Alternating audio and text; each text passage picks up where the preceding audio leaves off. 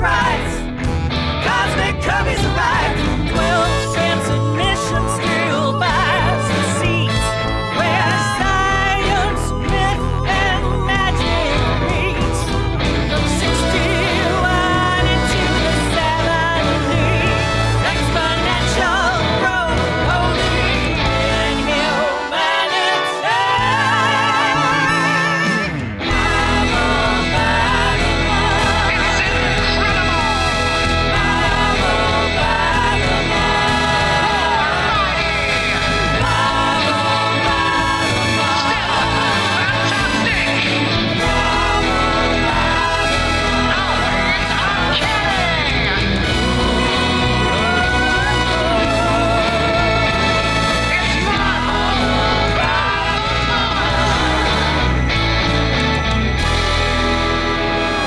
Hey there, and welcome to Marvel by the Month, the podcast that takes you through the history of Marvel Comics 1 month at a time. My name is Brian Stratton. And mine is Rob Milne. So we have come to the end of our 6th season here. The end of this season marks the end of a very important era at Marvel Comics. Jack Kirby, the king of comics, the co-creator of virtually all of the company's greatest Silver Age characters, has turned in his last pages. He's heading across town to Marvel's chief rival, DC Comics. We talked about Kirby's last Silver Age Marvel issues in a previous episode, but we really wanted to bring the Kirby era at Marvel to a close with a special episode. We could not have asked for a better guest to help us do exactly that. For the past 5 decades, he's had an enormously successful career as a writer in both comics and television. His comics credits include Gold Key's Disney and Warner Brothers comics, Scooby-Doo, Tarzan, Black Hawk, The DN Agents, and Gru the Wanderer. If you grew up in the 80s, as we did, you almost certainly watched a cartoon with his name in the credits, from Dungeons & Dragons to Thundar the Barbarian to Garfield and Friends. He is a former assistant to Jack Kirby, the author of the definitive Kirby biography, Kirby, King of Comics. Mark Evanier, I cannot tell you how delighted I am to have you with us on Marvel by the Month. Wow, I'm impressed. You made me sound almost important there. Thank you. So I think I first read your name when I started collecting the Epic Comics run of Gru the Wanderer sometime around issue number 25.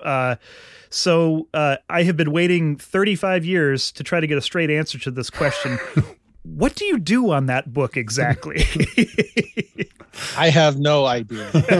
I have no clue whatsoever. But since I don't get paid, it doesn't really matter. No. Oh, there you go. Excellent. The actual answer is Sergio Aragonés is a brilliant cartoonist. English is not his first language. It's not even his second language. And he needed a wordsmith and co-conspirator to make the comic what he wanted it to be. So he brought me in. And he's my best friend in the world, at least in the male division. And we work out stories together. He takes the lead in most cases in figuring out the storyline. I then take over and I try to edit a bit or condense things and add in the dialogue. And we basically do the comic to entertain each other. If other people like it, that's great. But I really only care if Sergio is happy with what I do, and he really only cares if I'm happy with what he contributes. And we've now been doing this comic for 40 years, just about. We were actually talking of that. Rob, I think you were just reading a blog post. Yeah, I was reading your blog post about the 40th anniversary, realizing that Brian and I share a birthday, which is January 15th. And that happened to be the publication date of Destroyer Duck, I think, the first appearance of Gru. So we share the same birthday as Gru. We're a little older than Gru, but it's an honor. If you say it is fine. I think it's I would be ashamed to tell anyone that myself. That's just me. All right.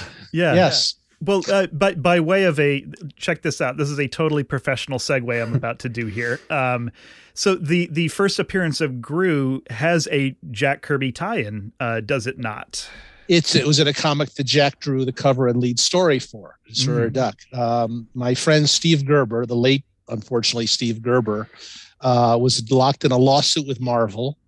And as you know, lawsuits are very expensive. And Marvel had a lot more money than Steve did. And it still has a lot more money than any of us have.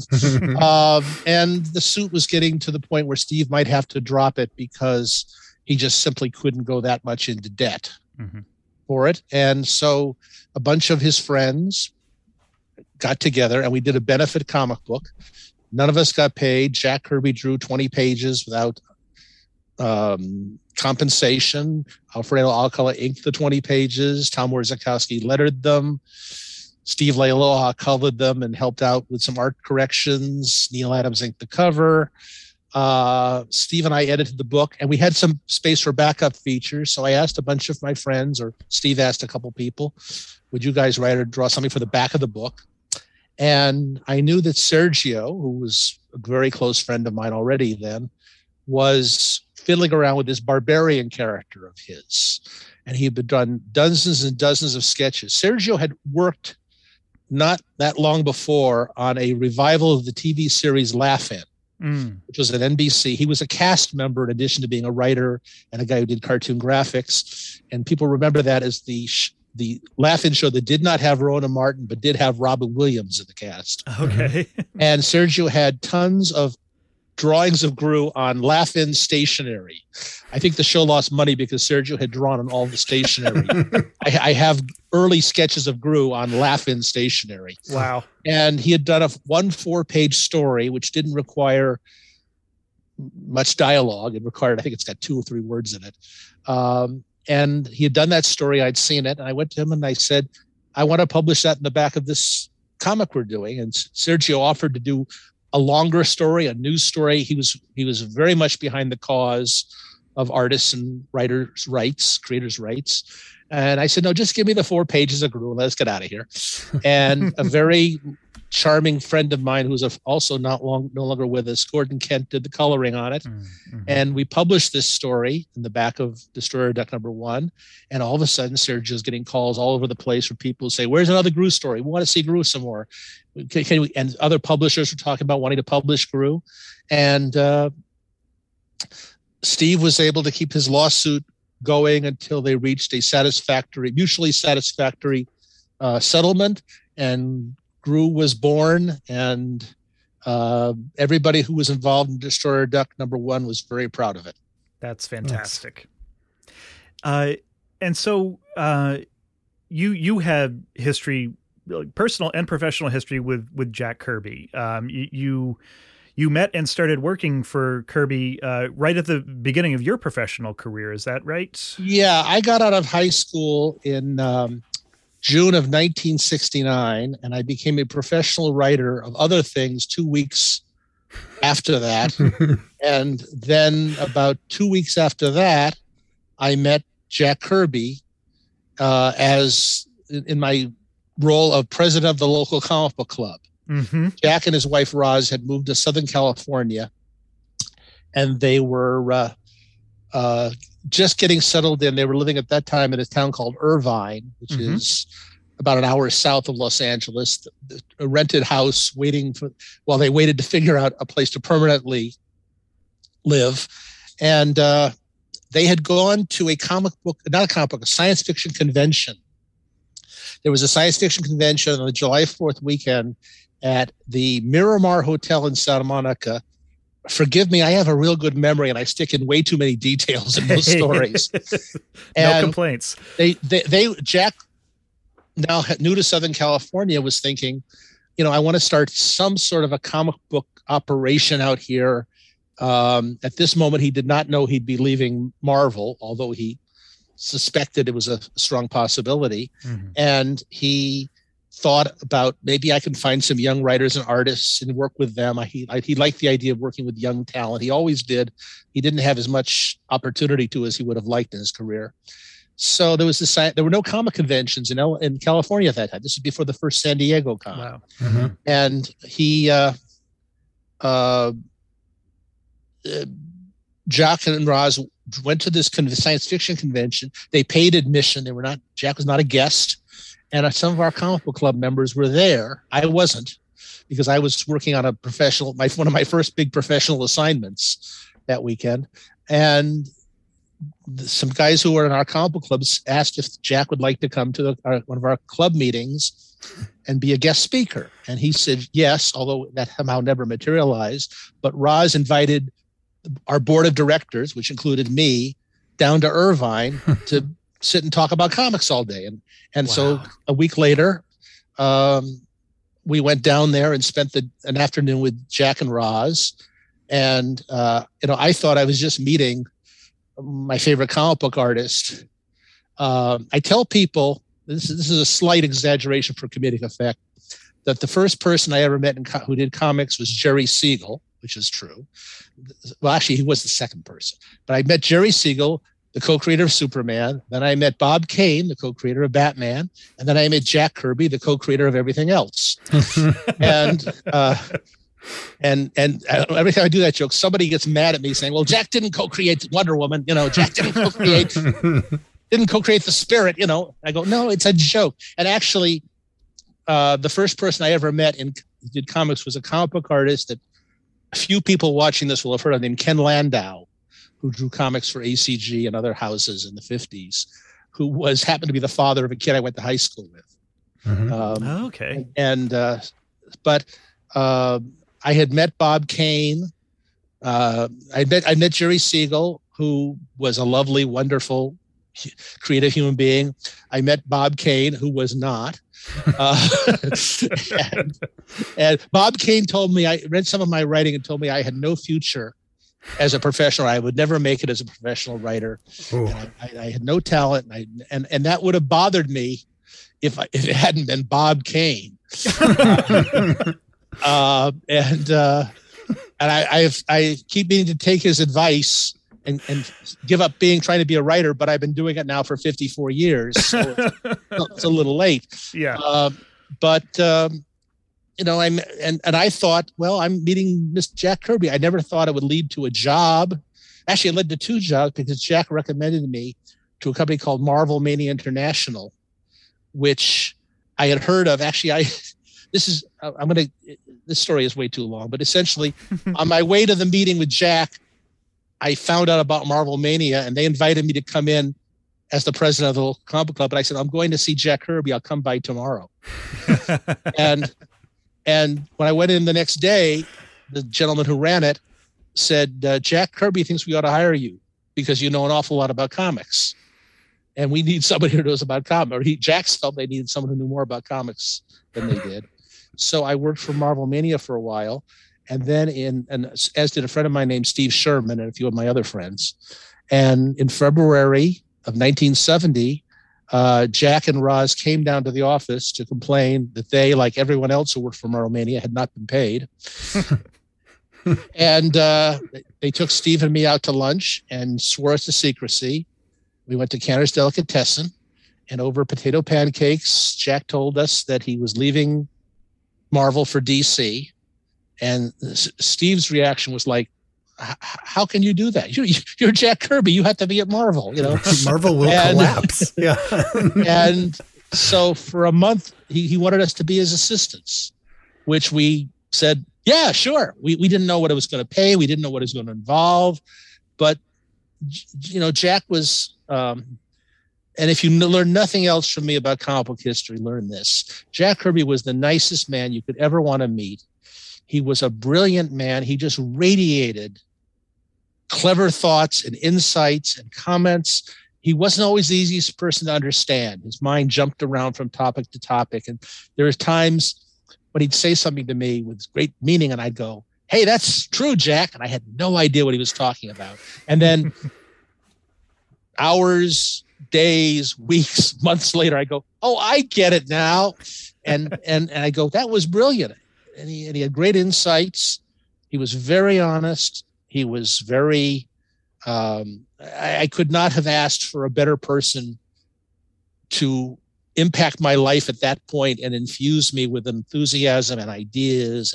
And he treated everybody like a professional. He was 87,000 times more experienced than Steve and I were, but he treated us as equals. He treated everybody very well, including some people I think didn't deserve to be treated well. And I did not realize that, for the rest of my life, I would be talking about him every single day or thinking about him every single day. Wow. And I cannot, when I go to comic conventions, I almost always host a Jack Kirby tribute panel of some sort, because I'm going to be talking about Jack anyway, all convention. So we might as well get everyone in the room at the same time and discuss him and answer questions about him. And to this day, I go to comic conventions. Well, not to this day, because we don't go anywhere now. Yeah. Right. But when I did go to comic conventions, you look around and you see Jack everywhere. You see characters he had designed. You see art styles he pioneered. You see people he influenced. I tell people, if he wasn't your favorite artist, he was probably your favorite artist's favorite artist. You see the whole dynamic of what came to be comics had a lot to do with Jack. When people talk about like movies that are comic book movies, they're talking a lot about the energy that Jack brought to comics that other people tried to emulate. And I cannot go to I go to meetings about TV shows and movies I may or may not work on. People, and at some point somebody says, somebody told me you knew Jack Kirby. Did you really know? And it's like saying, did you really know Santa Claus? You actually met Santa Claus? And I've been very privileged to meet a lot of my heroes over the years, not just Jack, not just lots of other people in comics, but he is still the outstanding person that I am glad I met and the one I think about and talk about the most. Yeah. And here I am, doing it now. I'm doing your show because you wanted me to talk about Jack Kirby. So. Oh, well, we're so happy you are. So you grew up as a fan of Marvel Comics, right? So if we've got the timing right here, yeah, I grew up as a fan of all comics. Right. Mm-hmm. I tell people that when I was born, the doctor slapped and I dropped a copy of Walt Disney's Comics and Stories. I read I until fairly recently, I had more comic books than anyone I had ever met in the world. I mean, Chuck Rosansky at Mile High Comics has barns full of them, but of collectors, of guys who have like a house full of them. I finally had to sell some of them off and give some of them away. But I learned to read from comic books. I always had tons of them. I was fascinated with the business. I never thought I'd get into it. For a long time, I didn't think I'd get into it because I was born in Los Angeles and reared in Los Angeles and had no intention of moving back to New York. Right. And if you read fanzines in the 60s, every interview with anybody in the industry, and there weren't that many of them, said, well, if you want to work in comics, you got to live in New York or within commuting distance of the Marvel or DC offices. Right. And I wasn't going to do that. So I, just figured, well, okay, I won't do comic books. I'll just enjoy them. And I made a couple of weird left turns in my life, and suddenly I was writing comic books. What was it like to read early Marvel Comics as a fan during that era? Well, it was exciting.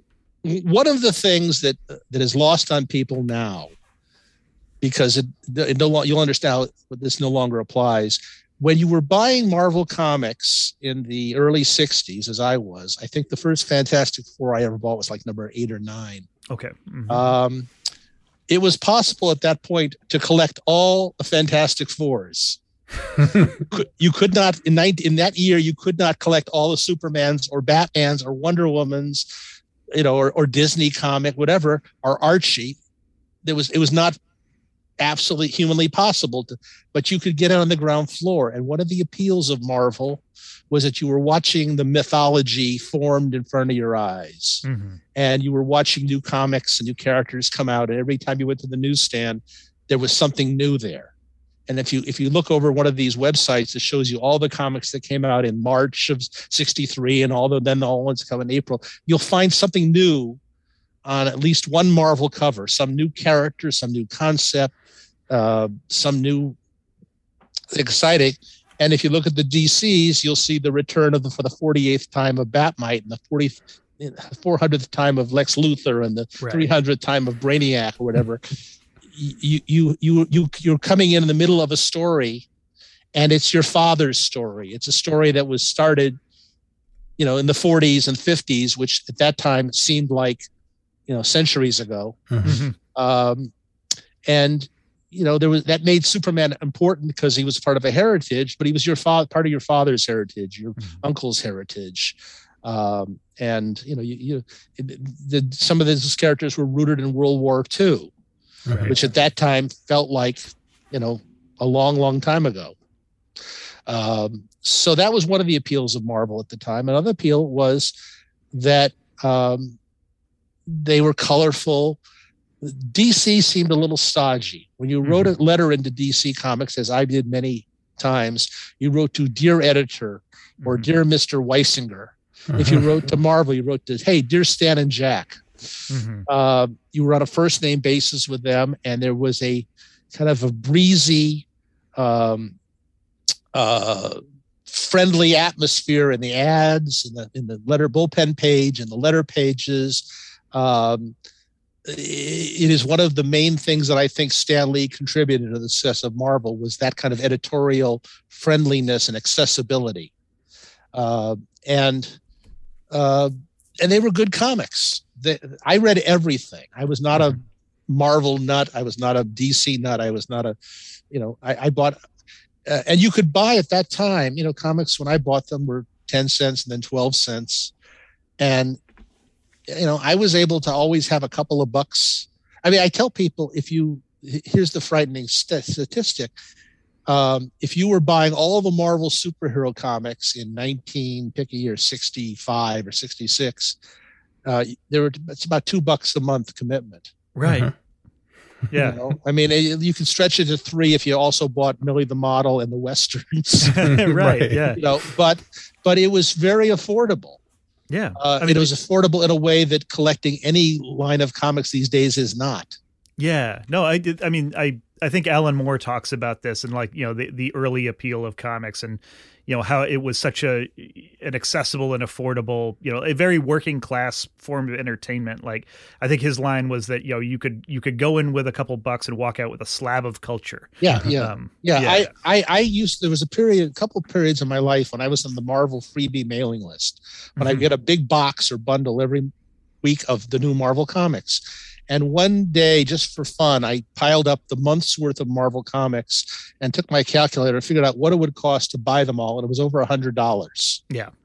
And I don't know these days if too many 14-year-old kids have $100. Yeah. They have more than I did when I was 14, but I don't think they have that much to spend on comic books, generally speaking. No, I think you're absolutely right. What do you think were some of the highest points of those early days of Marvel? Like, what are some of the memories that really stand out to you from, the early to mid 60s? Well, I loved most of the superhero books, some more than others. The books that had Steve Ditko and Jack Kirby in them were especially exciting, but they were all exciting to some. If you bought them all as I did, you almost didn't see them as individual comics. It was almost like one comic that was published, 4 times a week, and then you go and get another 4 issues of it next week, because the characters not only crossed over, but even when they didn't cross over, they still felt like part of the same universe. I think the readers may have understood the concept of a Marvel universe before the people doing the comics did, because it was a strong sense. The DC comics, and they felt like, and I found out later this is true, they were done by a team of editors who never read each other's comics. Oh, really? Yeah. The guys at DC, they had 6 or 7 editors, and each guy edited 5 or 6 books. And they generally not only didn't read each other's books, but they would get together and tell each other how lousy each other's books were. My books are better than your books. DC was not a creator-friendly environment, even for the editors there. Wow. At that time. And you could kind of tell the Marvels all came from, a small group of people. And I later understood how much Jack was influencing the comics he did not work on, at least did not get credit on, and how Marvel was done by a smaller team. Stanley's workload was about 6 times the workload of Julius Schwartz at DC, or George Cashton or Robert Kanigher. And it showed, and I have this interest in the comics that I am kind of more interested in, Jack Kirby and Jerry Siegel and Neil Adams and the creators than I am in the characters. Yeah. There are certain people you've probably had on this show. If you want to talk to them about Marvel in a given year, they'll be talking to you about Iron Man villains and new members of the Avengers and new gods in the Thor comic and new members of S.H.I.E.L.D. And I'll be talking to you about John Romita and John Buscema and Gil Kane and Gene Colan and those people who interest me more. And I my interest is, a lot of it was, how are these comics come to be? How are they made? Why is this guy's work on this comic better than that same guy's work on another comic in another place? That fascinates me an awful lot. The nuts and bolts of how the comics are made fascinates me more. We did, I used to a couple of times hosted trivia question contests at Comic-Con, and a guy like Mark Waid can name the Legion of Superheroes, their home planets, what they had for lunch on Tuesday.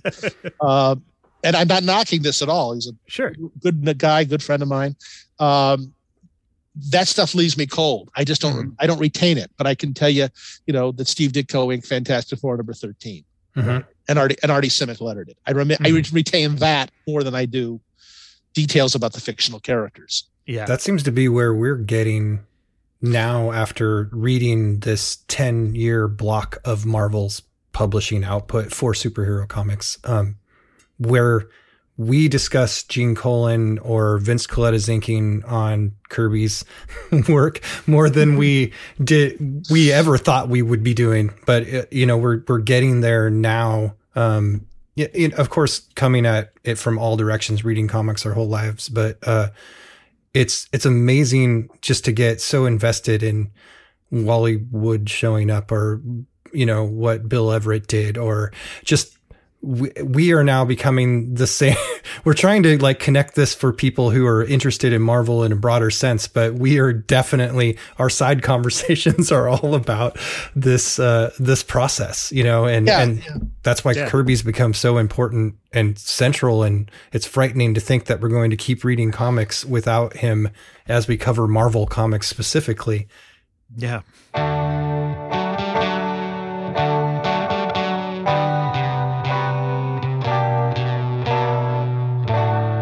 So I think DC has had a change in leadership at this point, right? Carmine has just come in as the editor-in-chief. Yes. One of the strange things is that when I went from reading DC comics to being in the office, I went through a time warp of 3 months, because the stuff that was on the wall at DC or being processed was the stuff that I was reading that I would not see on my newsstand for 3 more months. 4 Right. months. So all of a sudden I jumped ahead in time. And those were 3 months where DC had changed they'd taken the DC bullet off the old, they had moved around a lot of the editors. They'd fired a lot of artists. They moved everything around. All of a sudden, everything was different. I was at DC Comics the day Mort Weisinger turned in his last issue of Superman. Wow. I happened to be there that day, and Superman was no longer his. I watched Mort Weisinger walk out of the DC offices for his last time as an editor. I think he visited later, but he was no longer involved with the company. Wow. And I was there when I went to Mad Magazine. Angela Torres was there, the artist Angela Torres, and I met him. And I thought, what's he doing in Mad? He doesn't draw for Mad. Well, he did, but his stuff hadn't come out yet. So I have now leaped into the future when Angela Torres is part of the Mad staff. Right. So, and things like that. So you it's just a matter of where you are at a given time. A lot of us do interesting things because we just happen to be in the right place. Sure. Were you in your capacity at DC? Were you representing some of this move for Jack, or were you, what at that time? At that time, we were just Jack's assistants, and we Just visiting. we were visiting a man named Saul Harrison, who was the production manager there, and who was more important at the company than that title would lead you to believe. Mm-hmm. He was really kind of the assistant art director of the company and the guy who kept things running. He sat us down. He was the first person we sat with at DC and talked with. And he started telling us we've got to get Jack to draw less like Marvel and more like Kurt Swan, which A, was not going to happen. Right. And B, Yeah. which other people there did not want to have happen. And C, it's like, oh, maybe this isn't the happiest place for Jack to be now. And he fought with Saul Harrison and Saul's departments for years. Yeah. He didn't like the coloring they did on his characters. He didn't like the editorial changes they made on his characters. He didn't like the production work they did in his characters. And we were all of a sudden in the middle of that political little firestorm there. Yeah. And, so we had no, I mean, not only did we have no power on behalf of Jack, nobody but Jack had power on behalf of Jack. Jack was Right. the man who did what he was going to do, and he made his own decisions. I always think it's so silly. People sometimes, I mentioned, because again, I witness a history. Mhm. Somebody asked me on a Facebook or someplace 2 years ago about how Jack felt about certain inkers he had. Mm. And the truth of the matter was, at that point, when I met Jack, he didn't really care who inked his work. Huh. He didn't really have it. He didn't, these are all guys. Remember, he grew up in the Depression. It's important for everybody to make a living. Mhm. Right. Okay. So he didn't want to, if he didn't think one inker was as good as another, he didn't want to say, oh, get rid of that guy, because that guy might need that job to feed his family or pay his rent. And he also felt that people didn't buy the comics for the inking.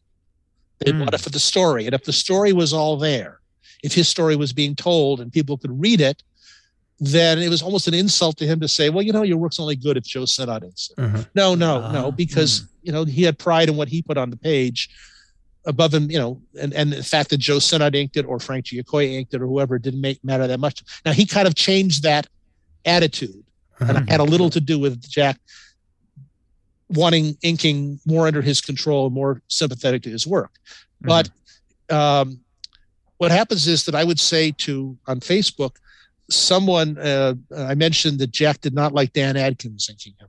And he'd ask politely, without no tirade, could you just put that guy in a different book? I'd rather he didn't ink my work. And there are fans out there who love that work. And and they think either I'm lying or that I poisoned Jack's mind and convinced him that the work wasn't good. We had John Buscema on a couple of panels I did at San Diego. John Buscema did not like most of the people who inked his work. He liked his brother. Yep. He liked Frank Giacoya and almost nobody else. Huh. And fans would say to him, didn't you love the way George Klein inked your work? And he'd go, no, I hated it. No. You must. George Klein is the guy who inked you on the Avengers. Remember the Avengers, the Fish Vision story? Yeah, John would say, I thought it was terrible inking. I hated it. I thought it was terrible. And they go, no, you don't understand. You can't possibly not love that work. Right. And somehow they would say, well, Evan Ear must have talked him into it.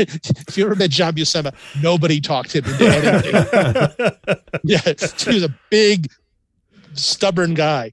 Yeah. And so, and this is, I find this happens with Jack a lot. People are upset that Jack doesn't like something they love, doesn't like this inker, or doesn't like this coloring on the book, something like that. And they think somehow, I couldn't manipulate Jack on anything. Yeah. Nobody could. I got him to start reconsidering Vince Colletta as his inker. And Vince did some other things that caused Jack to. However, if people do come up to me at conventions and say, thank you for getting Colletta off Jack's work, I say thank you. You're welcome. I'm glad to do it. I just thought he was the wrong choice. I was at one of the New York conventions a couple of years later, and this man I did not recognize came up to me and he said, "Are you Mark Evan Ear?" And I said, "Yes, I am." And he said, "I understand you're a Vince Colletta exorcist. I understand that you're responsible for getting Colletta taken off Jack's work at DC." And I didn't know this could have been Coletta's brother-in-law wanting to punch me out or something. I had no idea. Well, I said, some people say I had a lot to do with it. And the man shook my hand and said, Hi, I'm Frank Robbins. How is it done? Wow. And you know, and I have like 1,000 stories about encounters with people like that, which I find, I don't tell them to say, "Hey, look, Frank Robbins shook my hand." I tell them to tell you because these people were interesting people. They never got enough attention. Frank Robbins was a wonderfully talented, lovely man. Mm-hmm. And I cringe when I see people think, "Oh, he couldn't draw superheroes that well." Well, yeah, neither could Harvey Kurtzman or Will Eisner or right. I don't think Don Martin did a lot of great superhero drawings, but he was a hell of an artist. Right. And I very few people in comics I thought were bad people. Mm-hmm. I think there were a few untalented people, very few. Mm-hmm. I think there were a lot of miscast people. Mm-hmm. I think there were a lot of people who were never allowed to be as good as they could be because of the way the system worked. I think there were people who were mistreated. I think there were some talented people who just were put on the wrong book with the wrong writer and the wrong inker.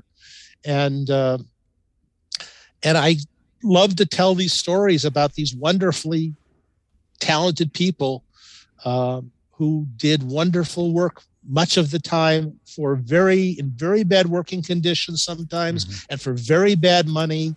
And I saw editors occasionally mistreat the talent, them the same way, we talk about a Karen who mistreats the waiter in a restaurant. Right, right. That type of thing. But I like to share this stuff with people because I was an eyewitness to it, and I have no axe to grind. Mm-hmm. I have never made comics my whole life. It represents about 20% of my lifetime income. Comic books do, and I kind of love the field because I was never that immersed in it. My life never depended on anybody buying a comic I wrote. Yeah, right. So I can watch it with more of a spectator situation, and I got I became an advocate for certain creator rights things, as did a lot of other people. But I like to share this stuff. This is why I agreed to do this show of yours. Yeah, well, we're so happy to have you. And I think one of the talking about the treatment of creators and talking about just being witness to pivotal moments in history. Obviously the $1 million question that we have sort of been wrestling with this last 6 months or so of the show is like, what was the thing that made Kirby want to move on from Marvel, or was it one thing? It was a series of things, but it pretty much came down to a lack of recognition that he was of value to the company, and an unwillingness to give him the credit or any sort of financial security. Mm-hmm. That is as very simple as I can put it. He was in a situation where they could have fired him at any minute. They could have cut his pay. They could have claimed that Stan Lee drew the comics. Jack, to understand Jack, you have to understand that there was nothing in the entire world more important to Jack Kirby than providing for his family. And that was true of many men who grew up in his time period. It was true of my father, who never went into any sort of field that Jack went into, but they were both Jewish kids born into very poor families. And it was very important that there'd be rent paid, that the house be safe, that there'd be medical care, that there'd be food, that the kids be able to get braces and go to college. And that was the very important thing. And Jack, and most of the things that Jack took umbrage to, the grievances he had, were things that were attacks on that, his ability to do that. Mm-hmm. He was not treated, I believe, very well at Marvel. He didn't want to leave because he thought somehow he would get a reward. He somehow, at some point, someone would say, "Hey, this guy's valuable. Let's sign him to a contract. Let's give him some credit on the comics." Mm-hmm. So his name has a little value if Marvel goes under and could lead to something else. Let's give him some financial security. And I think that the unwillingness of various executives over the years at Marvel, the unwillingness to do that was brain dead stupid. Mm-hmm. Mm-hmm. Forget the humanitarian. It was just really stupid from a financial standpoint. Yeah. when Jack walked out on them in March of 1970, if they had given him the deal that Rob Liefeld got on his first job, the terms, the profit sharing, the return of original art, so on, the deal that anybody got as the normal beginner's rate years later, that would have been a great investment. If Jack had suggested one more character that had the appeal of the Silver Surfer, right, and after 1970 for them, and he would have come up with lots of stuff. It would have been like buying Manhattan for $22 worth of junk jewelry. Right, I mean, right. It would have been, and I think it was just there were reasons for it, very short-sighted reasons. I mean, Martin Goodman sold Marvel for what Jack described as about the value of Ant-Man. Yeah. You can't get your reward from people who don't understand you've handed them a gold mine. Yeah. And Martin Goodman sold Marvel very cheap, and everybody who sold Marvel after that sold it for too cheap. Jack was the only guy in the 60s who said someday these characters will be multi-million-dollar, multi-billion-dollar properties, bigger than James Bond ever was.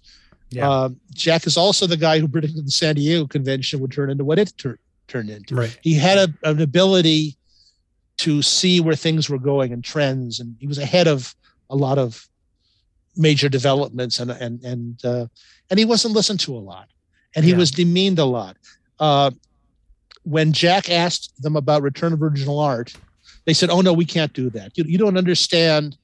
In a condescending way, they say, "You don't understand how the business works. There's no way we could ever return original art to you. We can't. We have to destroy it or keep it someplace for legal reasons. They're too complicated. We can't do that." And there's no way we could ever publish a comic we didn't own the copyright to. And there's no way we could ever give you a sense of profit sharing or percentage or bonuses of your comics. We just can't do that. And it was almost, insulting. And every single thing that they told Jack they couldn't do, they later did. Right. And then they'd brag they had the best year ever.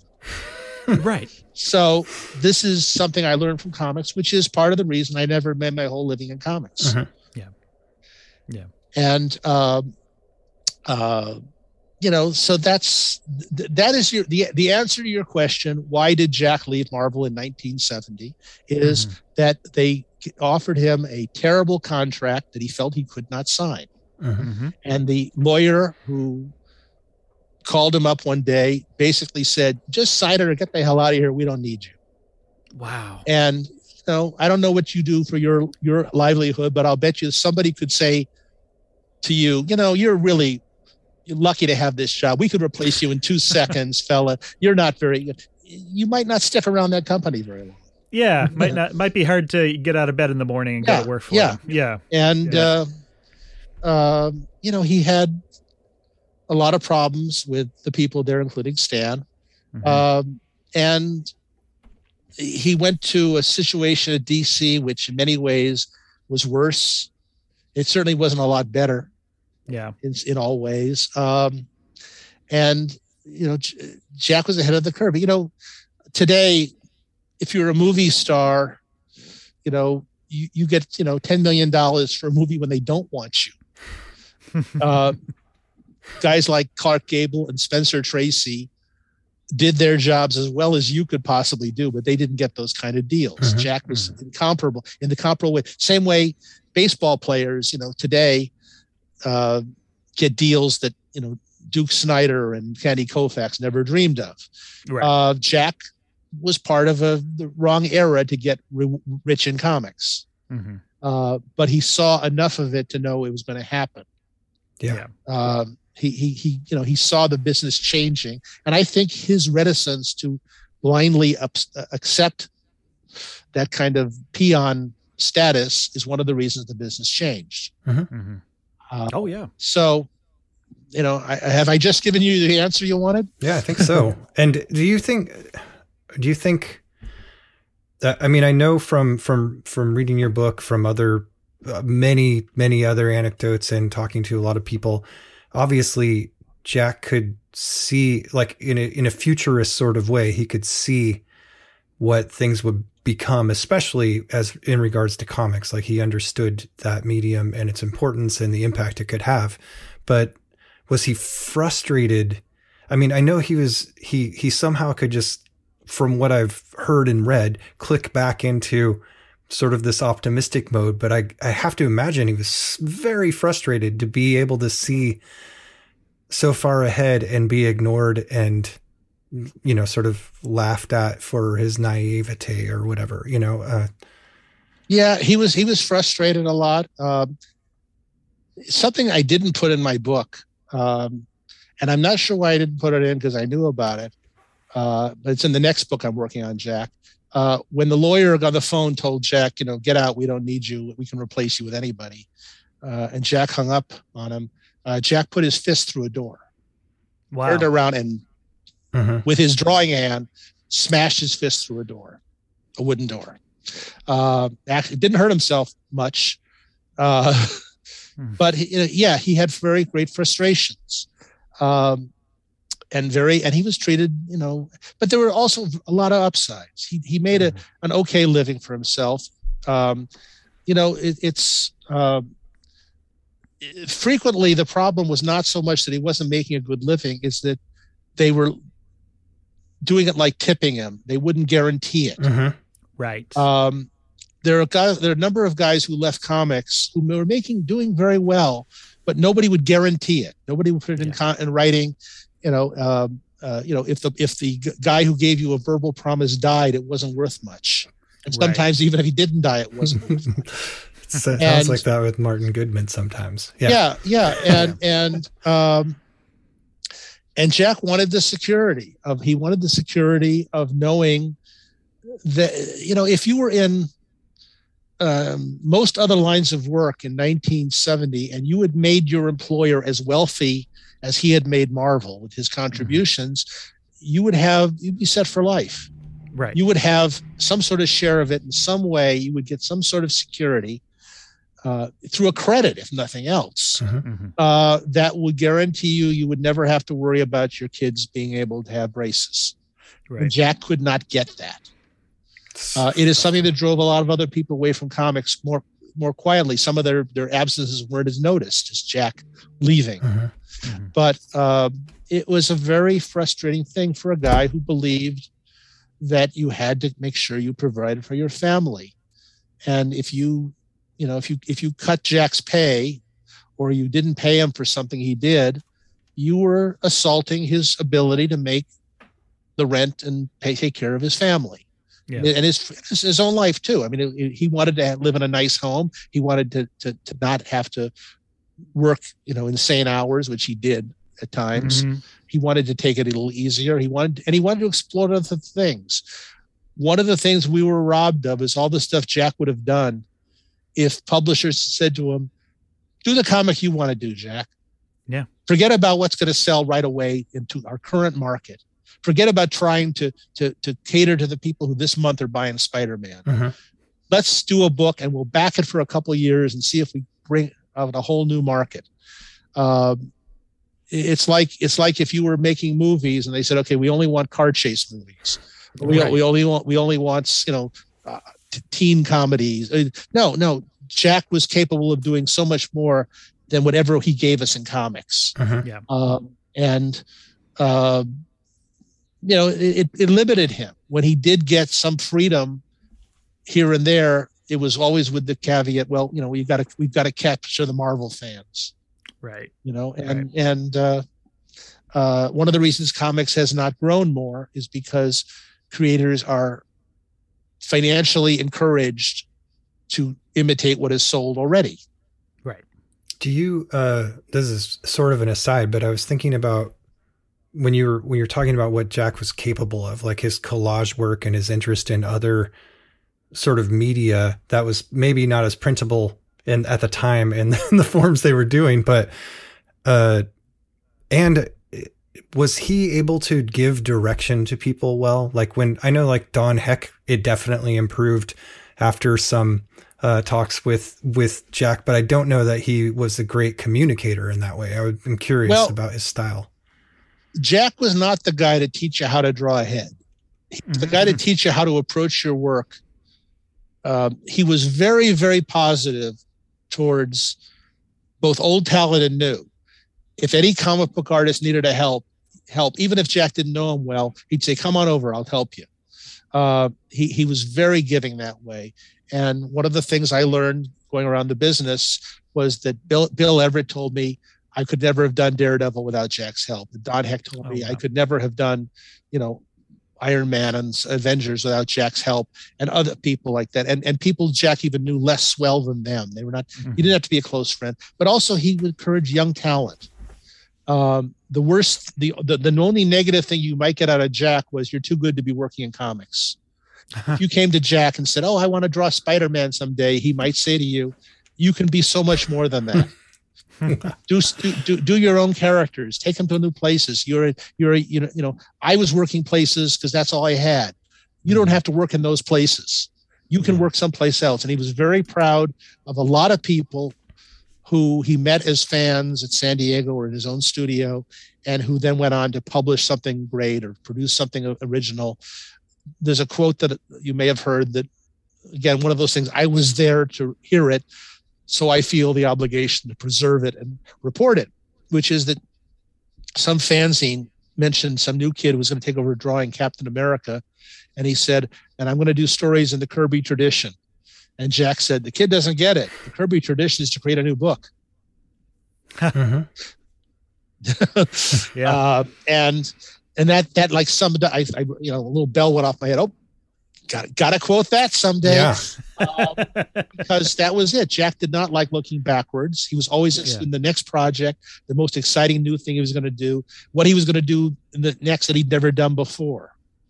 And like that. Yeah, that actually, you just give me the perfect segue to like the other big question that I was hoping to get some insight into, which is, we know that with the way that Jack was treated, both in his time at Marvel in the 60s, and then when he returned for a couple of years in the late 70s, and with the, all the issues that he had with getting his original art returned and getting proper credit, definitely had his share of negative experiences.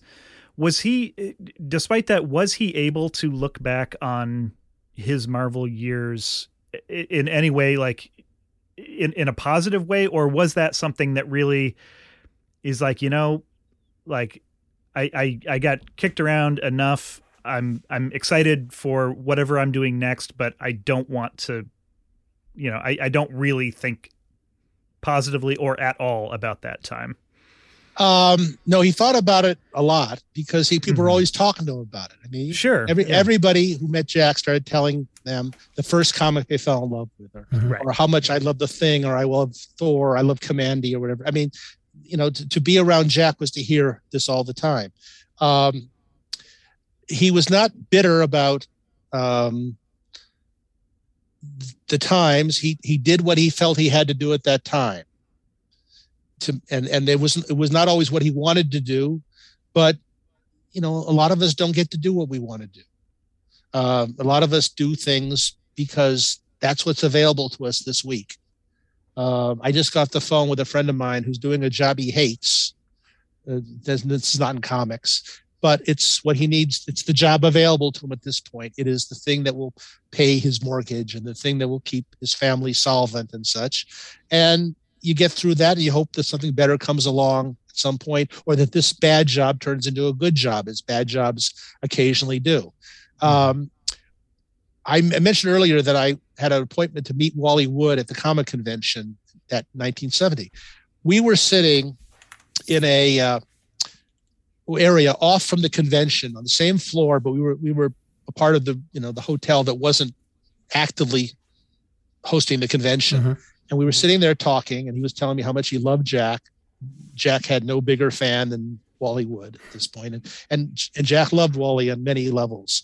Didn't want to work with him very much because there were personal problems there, but he loved Wally in many ways. And kids would come up to us. They found us there. They were looking for Wood because they heard he was on the premises. And they all had issues of the EC science fiction comics to sign. Nobody brought him a Daredevil. Nobody brought him a Mad. Nobody brought him a Two-Fisted Tales or any of the other things he did, or a Wit's End or anything. They all brought weird science or weird fantasy issues, came up and said, "Excuse me, Mr. Wood, could you sign this?" So Wood would, without even saying anything, he was not a very, effusive person. He would he'd tell them to take the comic out of the bag, because you don't want to take the comic out of the bag, have it hit the tape, and you tear the comic. You want them right. He'd take them out, and he would open the cover just enough to expose the bottom of the first page of the comic, and he would write his name on it, even though he may not have drawn that first story in the comic. And he'd close the comic and hand it back to him. And after I saw him do this a few times, I said, "You're trying not to look at the comic?" He says, "Yeah, it reminds me of too much pain I have. I look at the stories. I remember how upset I was that day, or how bad I felt those weeks, or whatever." He had bad memories associated with the work. Jack was never like that. Jack would be glad to sign anything he'd ever done for you, and to talk. He'd rather talk with you than sign something. He'd rather talk to you about you. He would ask you questions. Jack would answer your questions, but you had to answer his. And he'd ask you what you were doing. And if you said, I babysit baby rhinoceroses, he'd ask you questions about baby rhinoceroses. He was interested in everything and everybody, and wanted to know about you, which is not true of everybody in the industry, obviously. No. But he was frustrated at the people he felt had let him down, or betrayed him, or lied to him, or had otherwise, harmed his ability to provide for his family. He had an amazing work ethic. No matter how upset he was, he could sit down and draw 3 pages today, or 4 pages today. He could remove himself. The term they use now is compartmentalize. Mm-hmm. He could put the problems completely out of his head, go into Asgard or go into New Genesis or wherever the story was set, and be in that realm for the next 6 hours or 10 hours, whatever. He could stop it and go have dinner with the family and then go back into that other world. Jack did not drive a car because he tended to just forget he was driving a car and drive off the road. That's the kind of stuff I've been curious about. Like how much of I knew that Roz helped him, in most ways. Jack Kirby was a 2-person team. Roz did all the stuff that made it possible for him to draw, that got him to the board. And then she would come in, she'd wake up in bed at 5 a.m. and realize Jack's side of the bed was unslept in. And she'd, shuffle into the studio and say, "Kirby, come to bed." And she always called him Kirby. And he'd say, "1 more minute, I got to save the universe. Let me finish this panel." And she'd drag him off to bed and took very good care of him. You would wish, you could have a life partner who would treat you as they were as close as people would. One time after Jack had died, I took Roz to a convention. I think it was a WonderCon in Oakland. She was a guest, and we flew up together, and I kind of, was her escort, whatever. And somebody in a question and answer thing said, "Do you think Jack ever cheated on you?" It was a very tactless question to ask a widow. And she said, "When?" He would have had to have someone waiting outside when I went to the market. I'd say, "I'll be back in a half hour, Jack." And he'd go, "Fine, I'll be drawing here." And then I get in the car and I drive to the market. And then the girlfriend sneaks out of it, runs into the house, and they have their affair. And by the time I get back with the tuna fish, Jack is back at the drawing table. And has already finished a page. Yeah. Yeah, that's right. Right. Yeah. Jeez. It was a very funny answer. I'm not doing it justice here, but that was the answer. But I remember she said, "When?" They were not apart very often. And Jack would be at a convention, signing autographs and talking to people. And one of the things that he had to do was to say, "I'm not doing sketches," because kids literally, they'd be on eBay 20 minutes later.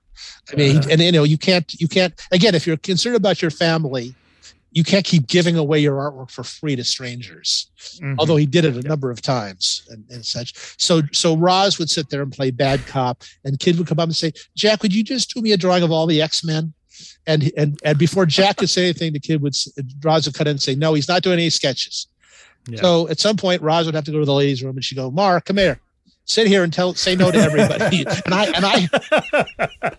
and I had to be the bad guy who sat there and said, "No, Mr. Kirby is not doing sketches. I'm sorry." And some people really hated me for that. Well, thanks for saying yes to us for this thing. This has been absolutely incredible. Everything we could have hoped for and more. Just to have spent, we've been doing the show now for, I guess, about 2.5 years. Every week we do another month. And Jack Kirby has spent a lot of time in our heads these last 3 years. And to be able to talk to someone who not only knew him as well as you did, but is able to articulate the experience of what that was like. You're bringing him to life for us, and just cannot thank you enough. Well, I wish you'd had a chance to meet him. You would have loved him. He would be thrilled that you guys were doing this. I listened to some of, when you asked me to do this, I listened to some of your stuff, and I love the enthusiasm for it. I love the insights, the fact that you treat it with exactly the right amount of seriousness, which is not too much and not too little. And Jack was, I go through life with this, and burden is the wrong word. I guess it's a responsibility. I feel like I have to, tell people, answer the question, what was Jack Kirby like?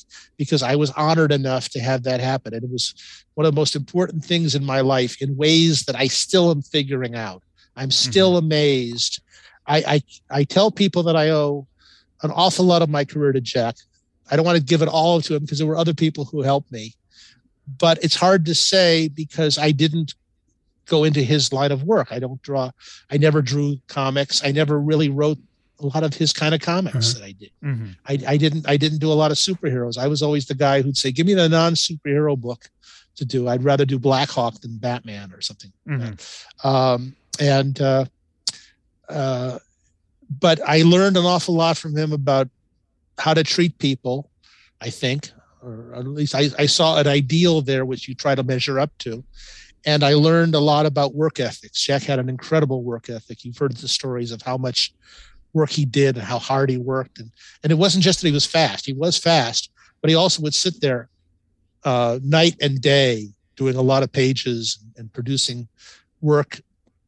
And I'd watch him draw occasionally, and I would just be amazed that someone could do that, could draw that fast and that well without underdrawing, without doing lots of roughs first. And so I'd rush, and I get to do podcasts. I don't talk that much about myself because I can talk about Jack, which is a vastly more interesting story, much more interesting than anything that's happened to me in my life, except for the stuff that happened to me because of Jack. Hey, there you go. Well, if anyone is listening to this and you want to learn more about Jack Kirby, you cannot do any better than picking up a copy of Mark Evaniers' book, Kirby, King of Comics. It seriously, we've each read it multiple times by this point. It is a delight to go back. And there's a much longer book coming, I hope, in the next couple of years. Oh boy. It's already too long. I've got to figure out what to do with it. But it's an exhaustive subject. He's such an amazing man. And I've, very privileged in many ways, on many levels, that I got to know him and be with him, and the whole world around him. He opened doors for me every place. I do love your anecdotal story at the very end of the book. So reading the book, I feel so emotionally invested in Jack's life and work at this point, and I have most of my life. But you get to the end. It's nice that he gets to the animation studios and gets an actual, salary and benefits finally. He got health insurance. Yeah. And then he had a heart attack. That's the right order to do those things. You don't have the heart attack and then get the health insurance. Yeah. So, okay. Well, gentlemen, keep it up. You do fine work. And if you want me back sometime, I got another hour of Kirby stories. Oh, fantastic. So pick up Kirby, King of Comics. While you're putting in a book order, order yourself a copy of Gru Meets Tarzan. It's coming out in March. It's awesome. It's so much fun. Well, the miniseries is already out. It's Sergio, another amazing person. I could talk for a couple hours about him. I get a free ride with a lot of these people. There you go. People think I must have something going for me because I hang out with guys like Jack and Sergio. It fools people. They think I have a value that is somehow commensurate with those guys. But I'll tell you the other thing that I am very proud of doing is that I am the co-editor of the Pogo reprints. Yes. Walt Kelly was maybe my favorite cartoonist of that genre of all time, and it is a pleasure to bring those books. I'm very proud of them, even though what's wonderful about them has nothing to do with me.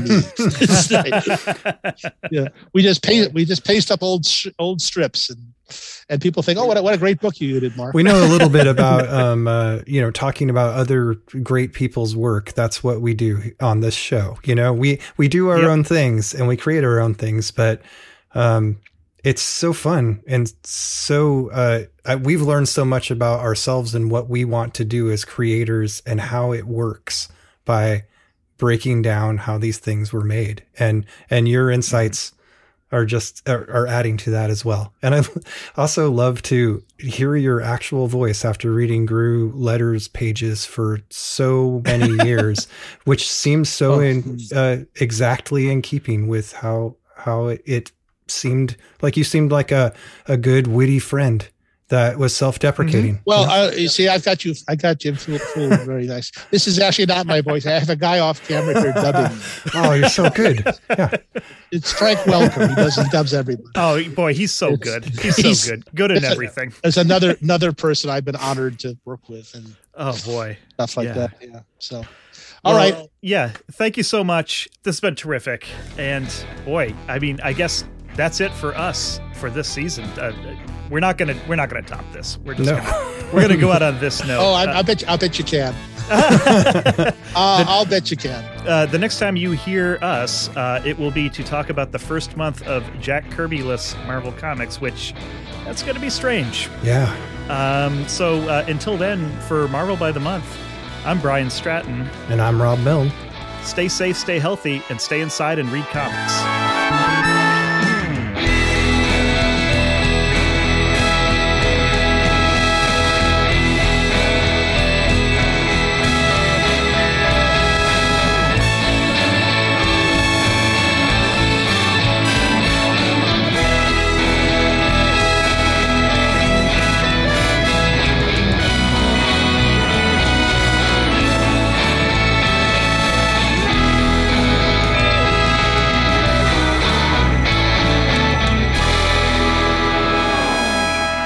And the other thing is I always think is nice is that the same thing that's nice about comic conventions, you can become instant friends with guys who are into comics. We get along. You three of us get along great. You guys already got along great, but we fit right in.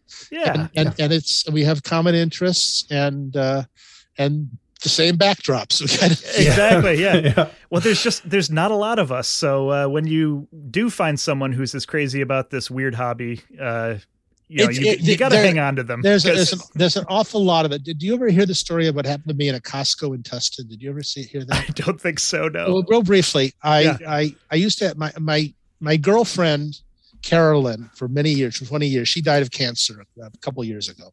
She was the daughter of Walt Kelly. So that's why I inherited Pogo. Wow. I inherited all of her belongings. So I now have the world's largest collection of Walt Kelly's old phone bills. And and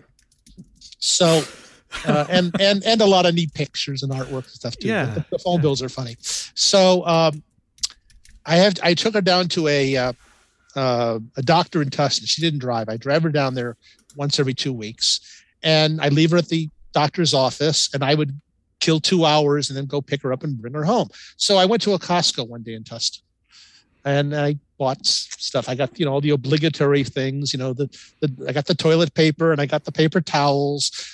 I used to say they won't let you out without those, but now they will because they're out of them. Right. So there was a CD-ROM for sale for $9 or $7. It was the first 10 issues of Fantastic Four, the first 10 issues of Spider-Man, the first 10 issues of Thor, first 10 issues of the Avengers. It was like, 200 vintage Marvel comics on CD-ROM for $7. I thought, Okay. well, this could come in handy. So I put it in my cart, and I'm checking out, and the stuff's going down the conveyor belt, and there's this 17-year-old Hispanic kid who is at the end of the conveyor belt is putting the stuff in boxes or bags or whatever. And the CD-ROM goes down the conveyor belt, and he picks it up, and it's got Jack Kirby drawings on the outside, panels, the covers of the comics in it. And he turns to me and he says, "These were drawn by Jack Kirby, the greatest comic book artist ever. Marvel fucked him over." Wow. And I stop and I look to see, where is my Costco card or my credit card? Did the kid see my name and put those together? And he didn't. He was just saying this to someone to him was a total stranger. Because they were buying this thing with Jack's That's art. Well, amazing. he felt like, if you're going to buy these stories, you should know who Jack Kirby was. Yeah. God bless him. And I said to him, I know who Jack Kirby was. Wow.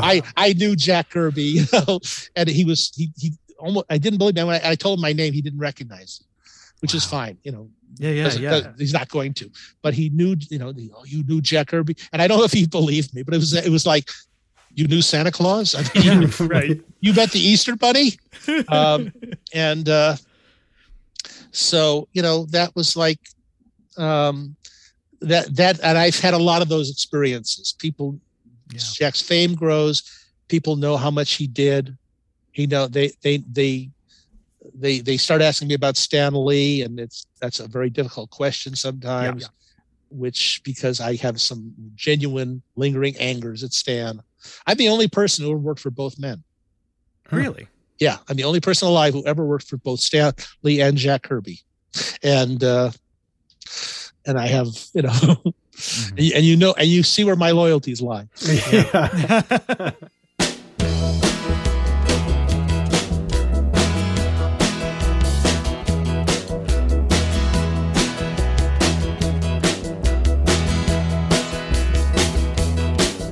He's an unknown challenger, a fighting American.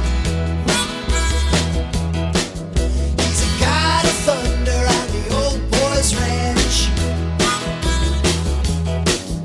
He's a miracle mister, that's a fact. Who went off to war and who came back? Who went off to war and who came back? King Jack. King Jack. Well, he's for the fantastic, he's for the incredible. The line he draws is truly indelible. He's a tough romantic in a cozy shack. Who went off to war and who came back? Who went off to war and who came back? King Jack. King Jack.